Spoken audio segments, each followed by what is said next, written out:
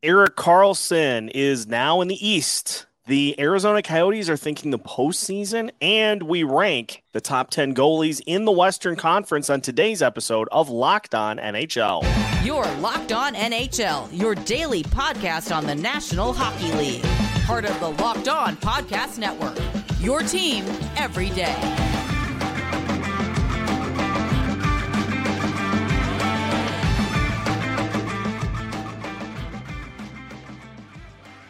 Welcome into a Western Conference Tuesday edition of Locked On NHL, part of the Locked On Podcast Network, your team every day. Thank you for tuning into today's episode of Locked On NHL. Make sure if you haven't already, you take the time to subscribe on YouTube and your favorite podcast platform so you don't miss out on any new episodes throughout the rest of the offseason. On today's episode of Locked On NHL, Nick Morgan and I go through the Eric Carlson trade, the big move to Pittsburgh, what's next for the San Jose Sharks after trading away yet another franchise superstar. We'll also talk about Matt Dumba signing in Arizona and the Arizona Coyotes thinking postseason here in 2023-2024. And, of course, we'll finish with another Ranksum as we take a look at the top 10 goalies in the Western Conference. My name is Seth Topol, host of Locked On Wild, joined by my Tuesday co-host, Nick Morgan of Locked On Predators. Nick, we've got a meaty one here today because the final domino of the offseason happened over the weekend. Eric Carlson to San Jose. So we get to break that down here today. How's it going? It's going good. Finally, some juicy news to talk about. You know, it kind of feels like that was the last big matzo ball in the matzo ball soup of this NHL offseason that we had to really digest. And it's finally done. And I got to say, a little surprised with how the deal finally shook out. And I'm sure you're surprised as well. I was. It ended up being a 3-team, 12 asset trade that included players, that included prospects, that included draft picks. It's the biggest trade in San Jose Sharks history. And so it seems fitting that it would be Eric Carlson going to Pittsburgh. Nick, there are a lot of angles to break down for this. The Montreal Canadiens were involved. The San Jose Sharks got one first-round pick and a couple of players on expiring contracts. Ultimately, did San Jose get enough, or did they really have no choice in getting this return for Eric Carlson? Well, they didn't have a lot of leverage, but here's the thing. I've seen a lot of people talk about this and saying, you know, the Sharks are losers. They lost Carlson and didn't get much in return. The biggest part of this deal, Seth, is the Sharks only retained $1.5 million. We were talking, you know, all throughout the trade deadline, so the Sharks might have to retain like maybe as much as half of this. Like they might have to have like, you know, $6-7 million on the books, you know, to get this guy off the roster and to be able to not only get him with only retaining like 1.5, that's $10 million off the books, but you also have a couple of expiring contracts as well who can step into the lineup throughout this year. So that was the biggest thing for San Jose to me. Not necessarily who they got back or the draft pick they got back, which, you know, knowing Pittsburgh will probably be somewhere, you know, high 19s or high teens, something like that. But it's about the flexibility. This is the situation to kind of handcuff the Sharks long term. And Mike Grier, I think, did a good job of just making sure the Sharks were going to be flexible moving forward. And it's a tricky situation, too, because the Carlson contract, there's 4 more years on it. And he's getting up there in age. And so I don't know that it's necessarily a question that he'll make it through the deal. But what sort of player do you have in those final 2 years and that final year of that deal? And as for Pittsburgh, I mean, this is just Kyle Dubas in a nutshell. This is just what he does. And now he's taking his show to Pittsburgh and is trying to put together a team that can maximize the last couple of years of Sidney Crosby in Pittsburgh. And so from the Dubas perspective, really not a lot to give up other than some players on the roster and that first round pick. not a lot to give up in terms of prospects and assets to bring in a guy who is just going to be a massive weapon for them in the East. Yeah, I mean, essentially a first round pick. That's kind of the bulk of the deal. I think they had like another second round pick that wound up in Montreal, that as well. And if you're Pittsburgh, like, that's fine. Like, I know a lot of people are saying, well, this isn't what they need to be doing. They should be looking towards the future, past the Crosby and Malkin era.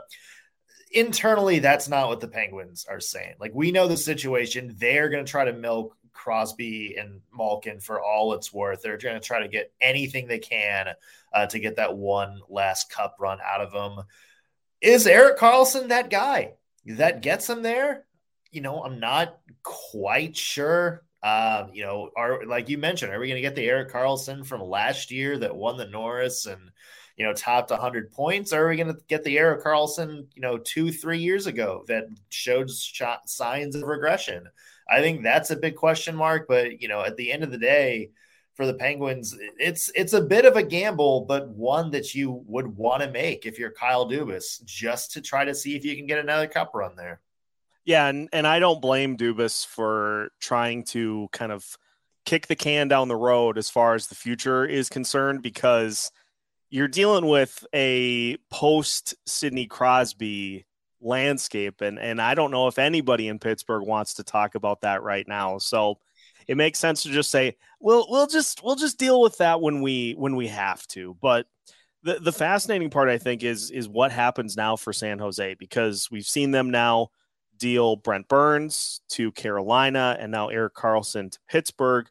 And it really is, I think, a continuance of Mike Grier trying to get to kind of that base level and then just start to build things back up over the next couple of years through the draft, getting some high picks, and very much in a similar manner to where Chicago is going right now. Yeah, and you're just trying to, like I said, that's be flexible. That's kind of their main goal. There's been a lot of people kind of pointing at San Jose and say they're going to do what Chicago did last year and kind of just be, the good old fashioned tank job to try to get another high pick. I don't know if that's going to be the case or not. I'm also interested to see, what other moves, the Sharks might make. I mean, they have some big contracts still on the books. They just got Tomas Hertl, who's still very much, in the infant stages of that big contract he just signed. You got Logan Couture at 4 more years, $8 million per. So it's interesting if Mike Grier is going to kind of sit on that and be like, okay, we've kind of done what we can, or maybe there's maybe a little bit more in the Sharks tank here, a little bit. Maybe they're more aggressive at moving another big contract off the board and just kind of trying to see what they can get for it. But I'm very curious to see what the Sharks do next, because this is a team that I think maybe still has some more tinkering left to do to bottom out. I don't want to say tank, but maybe bottom out is the right word. Well, I know one thing that they won't do. There was a little bit of some rumors that maybe they were going to be a suitor for Matt Dumba, depending on where Karlsson ended up going. Well, he's not going to San Jose because he signed with Arizona, and Arizona is feeling some kind of way here as this offseason moves on. So we will continue today's episode of Locked On NHL discussing the Arizona Coyotes offseason and their chances in the Western Conference playoff picture that is on the way after this. Our next partner is a product that I use on an everyday basis. And really all it comes down to is just trying to simplify your vitamin and supplement routine, going from multiple bottles of vitamins and supplements to just one scoop in a glass of water each day.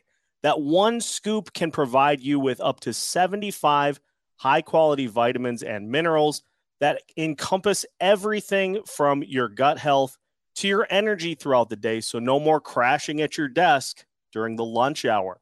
If you want a comprehensive solution for all of your supplements, then try AG1 and get a free 1-year supply of vitamin D and 5 free AG1 travel packs with your first purchase.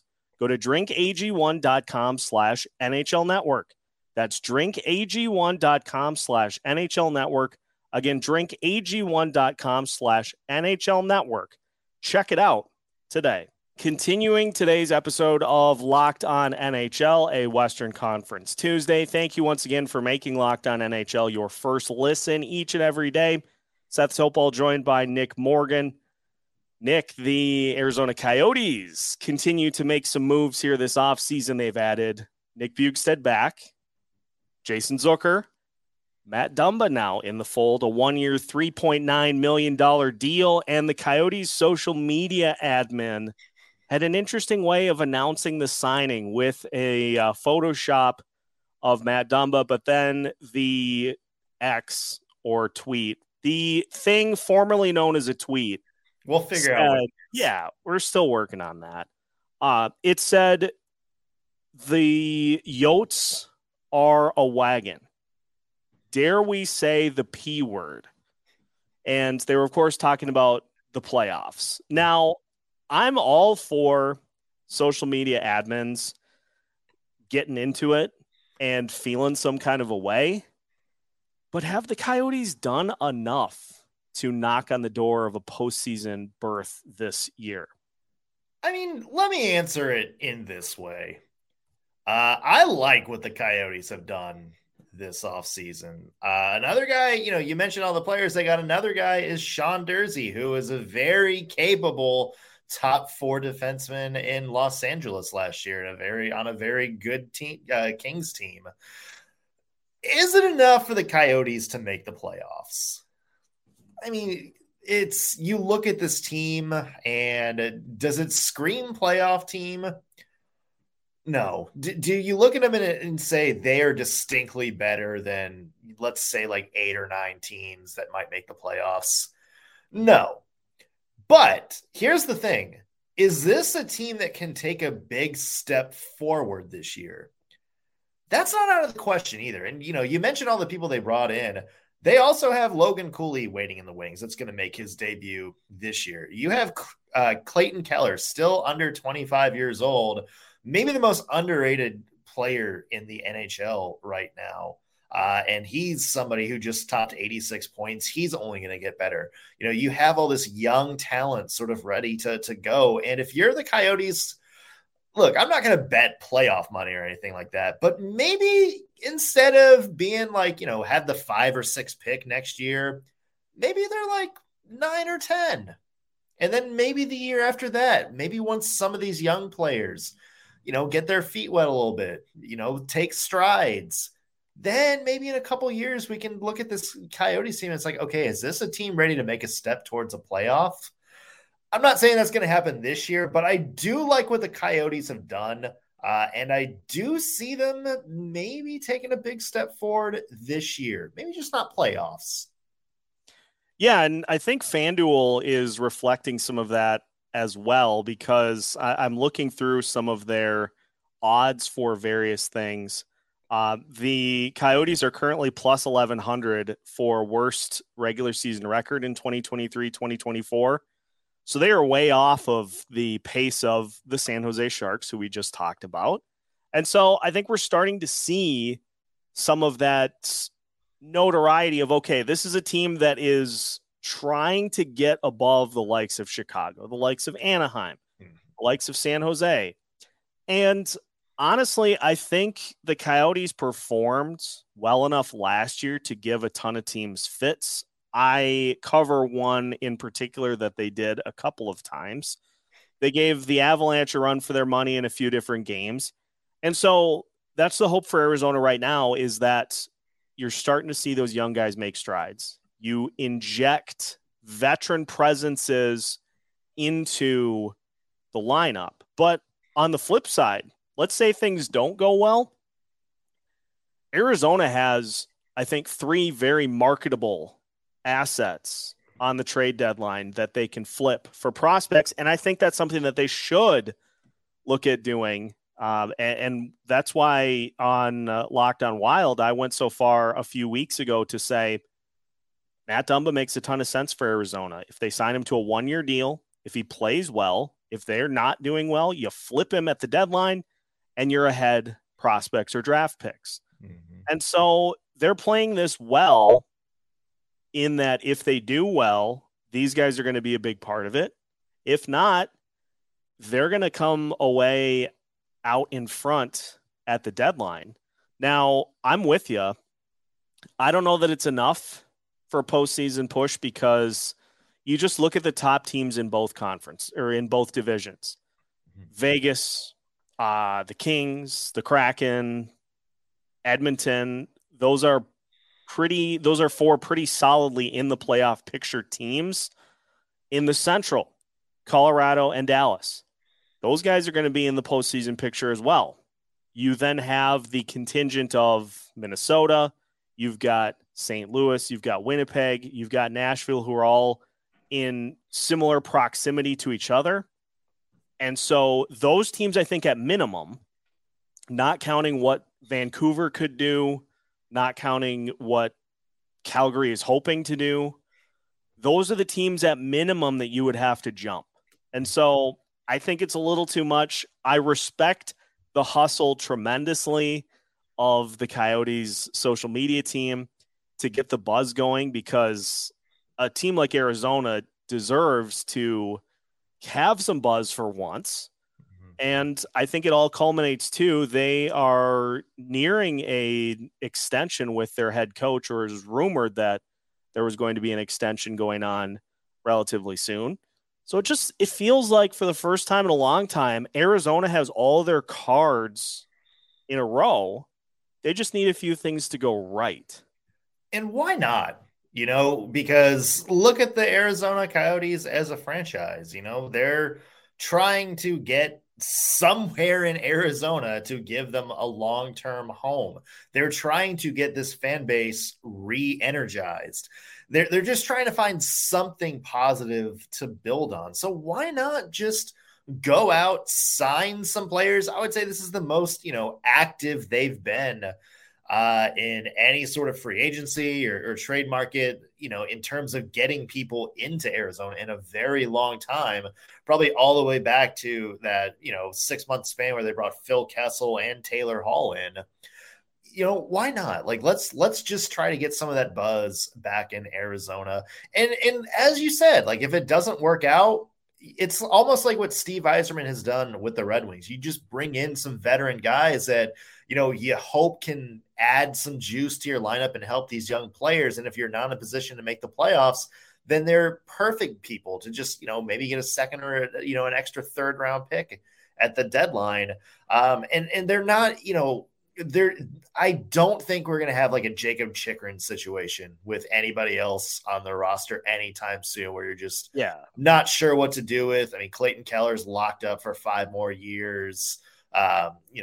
You don't think you're going to have to worry about Carl Vamelka or anything like that. All your other key building blocks are 21 years or younger. So for Arizona, things may be looking up. Robin, Matthew from Locked On Coyotes, if you're listening, we like what you're doing. We respect it. We respect the hustle. And we'll be rooting for a postseason push probably next year. Mm-hmm. If it happens this year, I'm going to be banging the table for it. Oh, for I sure. think that would be a riot to have postseason hockey at Mullet Arena. Mm-hmm. Let's see what happens. Now, one of the main reasons that the Coyotes maybe are not going to get to the postseason is that they just don't have the goaltending yet.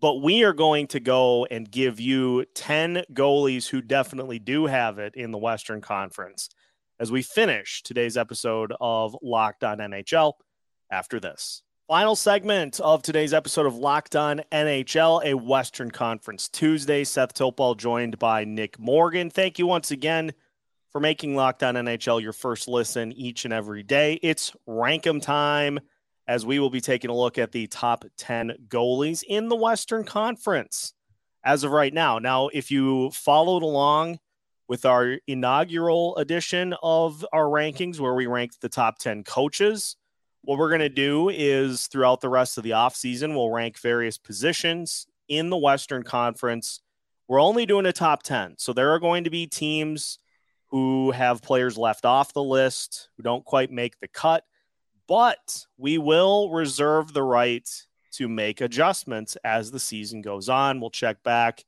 and I can look at some of mine and say, yeah, I didn't know what I was talking about here at all. So very excited to dive into the goalies because Western Conference has some good ones, to say the least. So, Nick, I think what we're going to do, I like having you lead this off, and then what I'll do is I'll just give commentary and kind of go through my picks, higher, lower, what have you.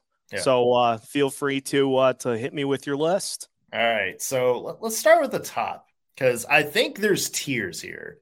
I think there are 3 franchise goalies in the West. And when I say franchise goalies, I mean guys who consistently year in and year out have proven to be among the best goalies in the NHL.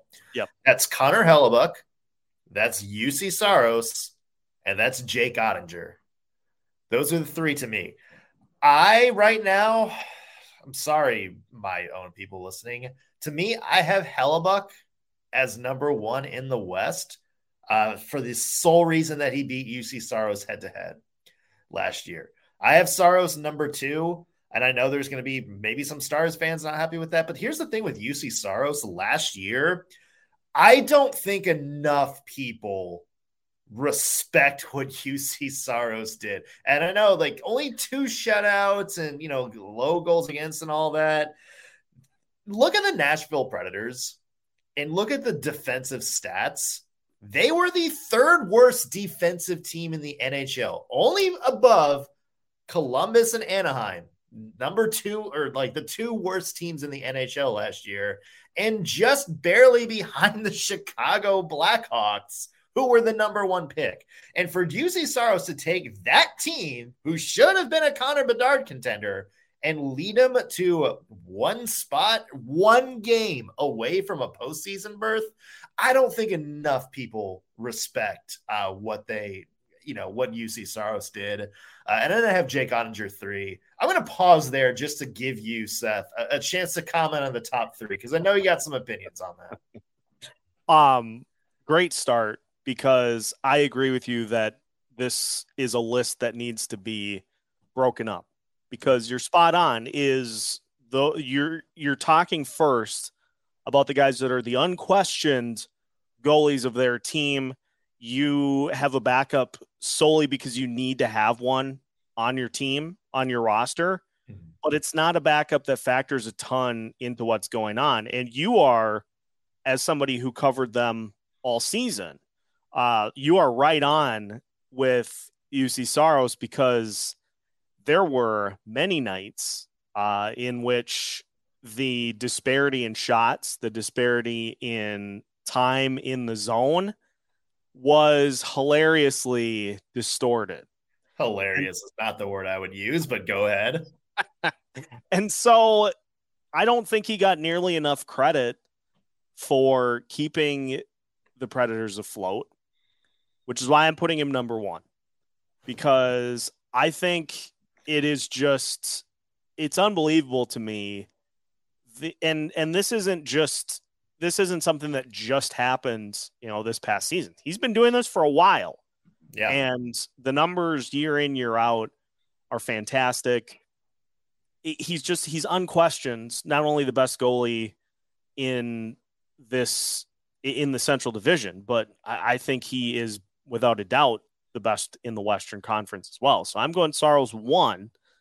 I'm going Hellebuyck number 2, because again, that Jets team basically rode Hellebuyck to a playoff push after they fell apart. And the reason they fell apart is because they were not able to score any goals. It wasn't like he cratered or anything. So I'm going Hellebuyck number 2, because also I think we see a little bit higher echelon from Hellebuyck this year, showcasing his talents for potential suitors for a trade. And then I'm going Jake Ottinger number 3. Ottinger is vastly rising in the Western Conference. And so it's not like 1, 2, 3. It's like these guys are pretty closely scrunched together, but I think of the two, or I think of those three, Mhm. Saros and Ottinger and Hellebuck are at the top of my list, but I'm going to UC1 because, Yeah. again, and it was from a fantasy hockey perspective, I think, that really opened my eyes to it. Yeah. Every night I'd look and it's like 58 saves again. Yeah. It's like they're playing the Ducks. How is this possible? But they just, if there was a puck on the ice, it was being possessed by the other team, like the whole game. Oh, yeah. It's bizarre what he's done. And like we're saying, like think of Nashville, maybe the stats, like the baseline stats for UC Saros aren't impressive, but he's maybe allowing 3 goals a game, but that's because he's stopped 46 of 49. Just imagine if the Predators defense picks up and all of a sudden he's stopping 29 of 30. Like that's where he can get. I'm curious about the rest of the list. So here's what I had. This is going to be all over the place because now you're getting into, okay, their legacy as a goalie versus just how hot they've been lately. Sure. So this was the rest of my list. For you, Philip Gustafson, really like what he did. 5, I had Alexander Georgiev. 6, I cheated and just put the entire Vegas Golden Knights team because I couldn't bet who's going to be in goal next year, but all 7 goalies they used last season seemed to work out very well and all had pretty respectable numbers. Stuart Skinner 7. I had Thatcher Demko 8. 9, I got fancy and put a backup, Fabel Francois. Oh, At number 9. And then 10 was debating between a couple people. And it's not often you're going to hear me put a sub 900 goaltender up there, but just based on legacy, given Jacob Markstrom 10. And Jacob Markstrom is, I think, a great candidate for a bounce back year because that entire Flames team was in the meat grinder last year. Mm-hmm. So I like the list because I think Gustafson and Georgiev are pretty close in what they accomplished. I want to see another season of that from Gustafson before we put him in that franchise tier. Like, he obviously had a fantastic season, but it's possible that those numbers dip a bit to where we kind of see where he really is. And so if he is able to do this again, then I'm going to put him higher on the list. But I think 4 is a good spot. Georgiev is right there as well. And honestly, I don't really have any objections to the rest of your list. I'm glad, though, to not see a particular St. Louis Blues goalie in your top 10. He is, if we're doing like in terms of spectacle, he's number 1. Binnington is number 1 if we're doing like public spectacle and just like taunting fans, fighting other players on other teams. He's number 1 in that category, but he's got some work to do to get back into the top 10 of this list. And so we'll see how things play out as the season goes on. But another interesting one that I wanted to throw at you for this list as well was Philip Grubauer. I wouldn't put him in the top 10 at this point, but if he plays like he did in the postseason for the Kraken, especially early on, he might get back in there. Yeah, I mean, just give him a good season. Like, he hasn't had a good season in 2 years with Seattle. Yeah. I think that's what kept him out. But like, again, like that was the playoffs kind of reminded you of this, last couple of years with Colorado. So not out of the question we see Grubauer bounce back up there. We'll adjust these rankings as we go, but that will do it for today's episode of Locked On NHL. Make sure that you follow Nick and Locked On Predators for more Nashville Predators content, and myself with Locked On Wild for more Minnesota Wild content as well. Make sure you subscribe to Locked On NHL for more NHL content throughout the week. And we've got new episodes coming at you all week long as part of the Locked On Podcast Network.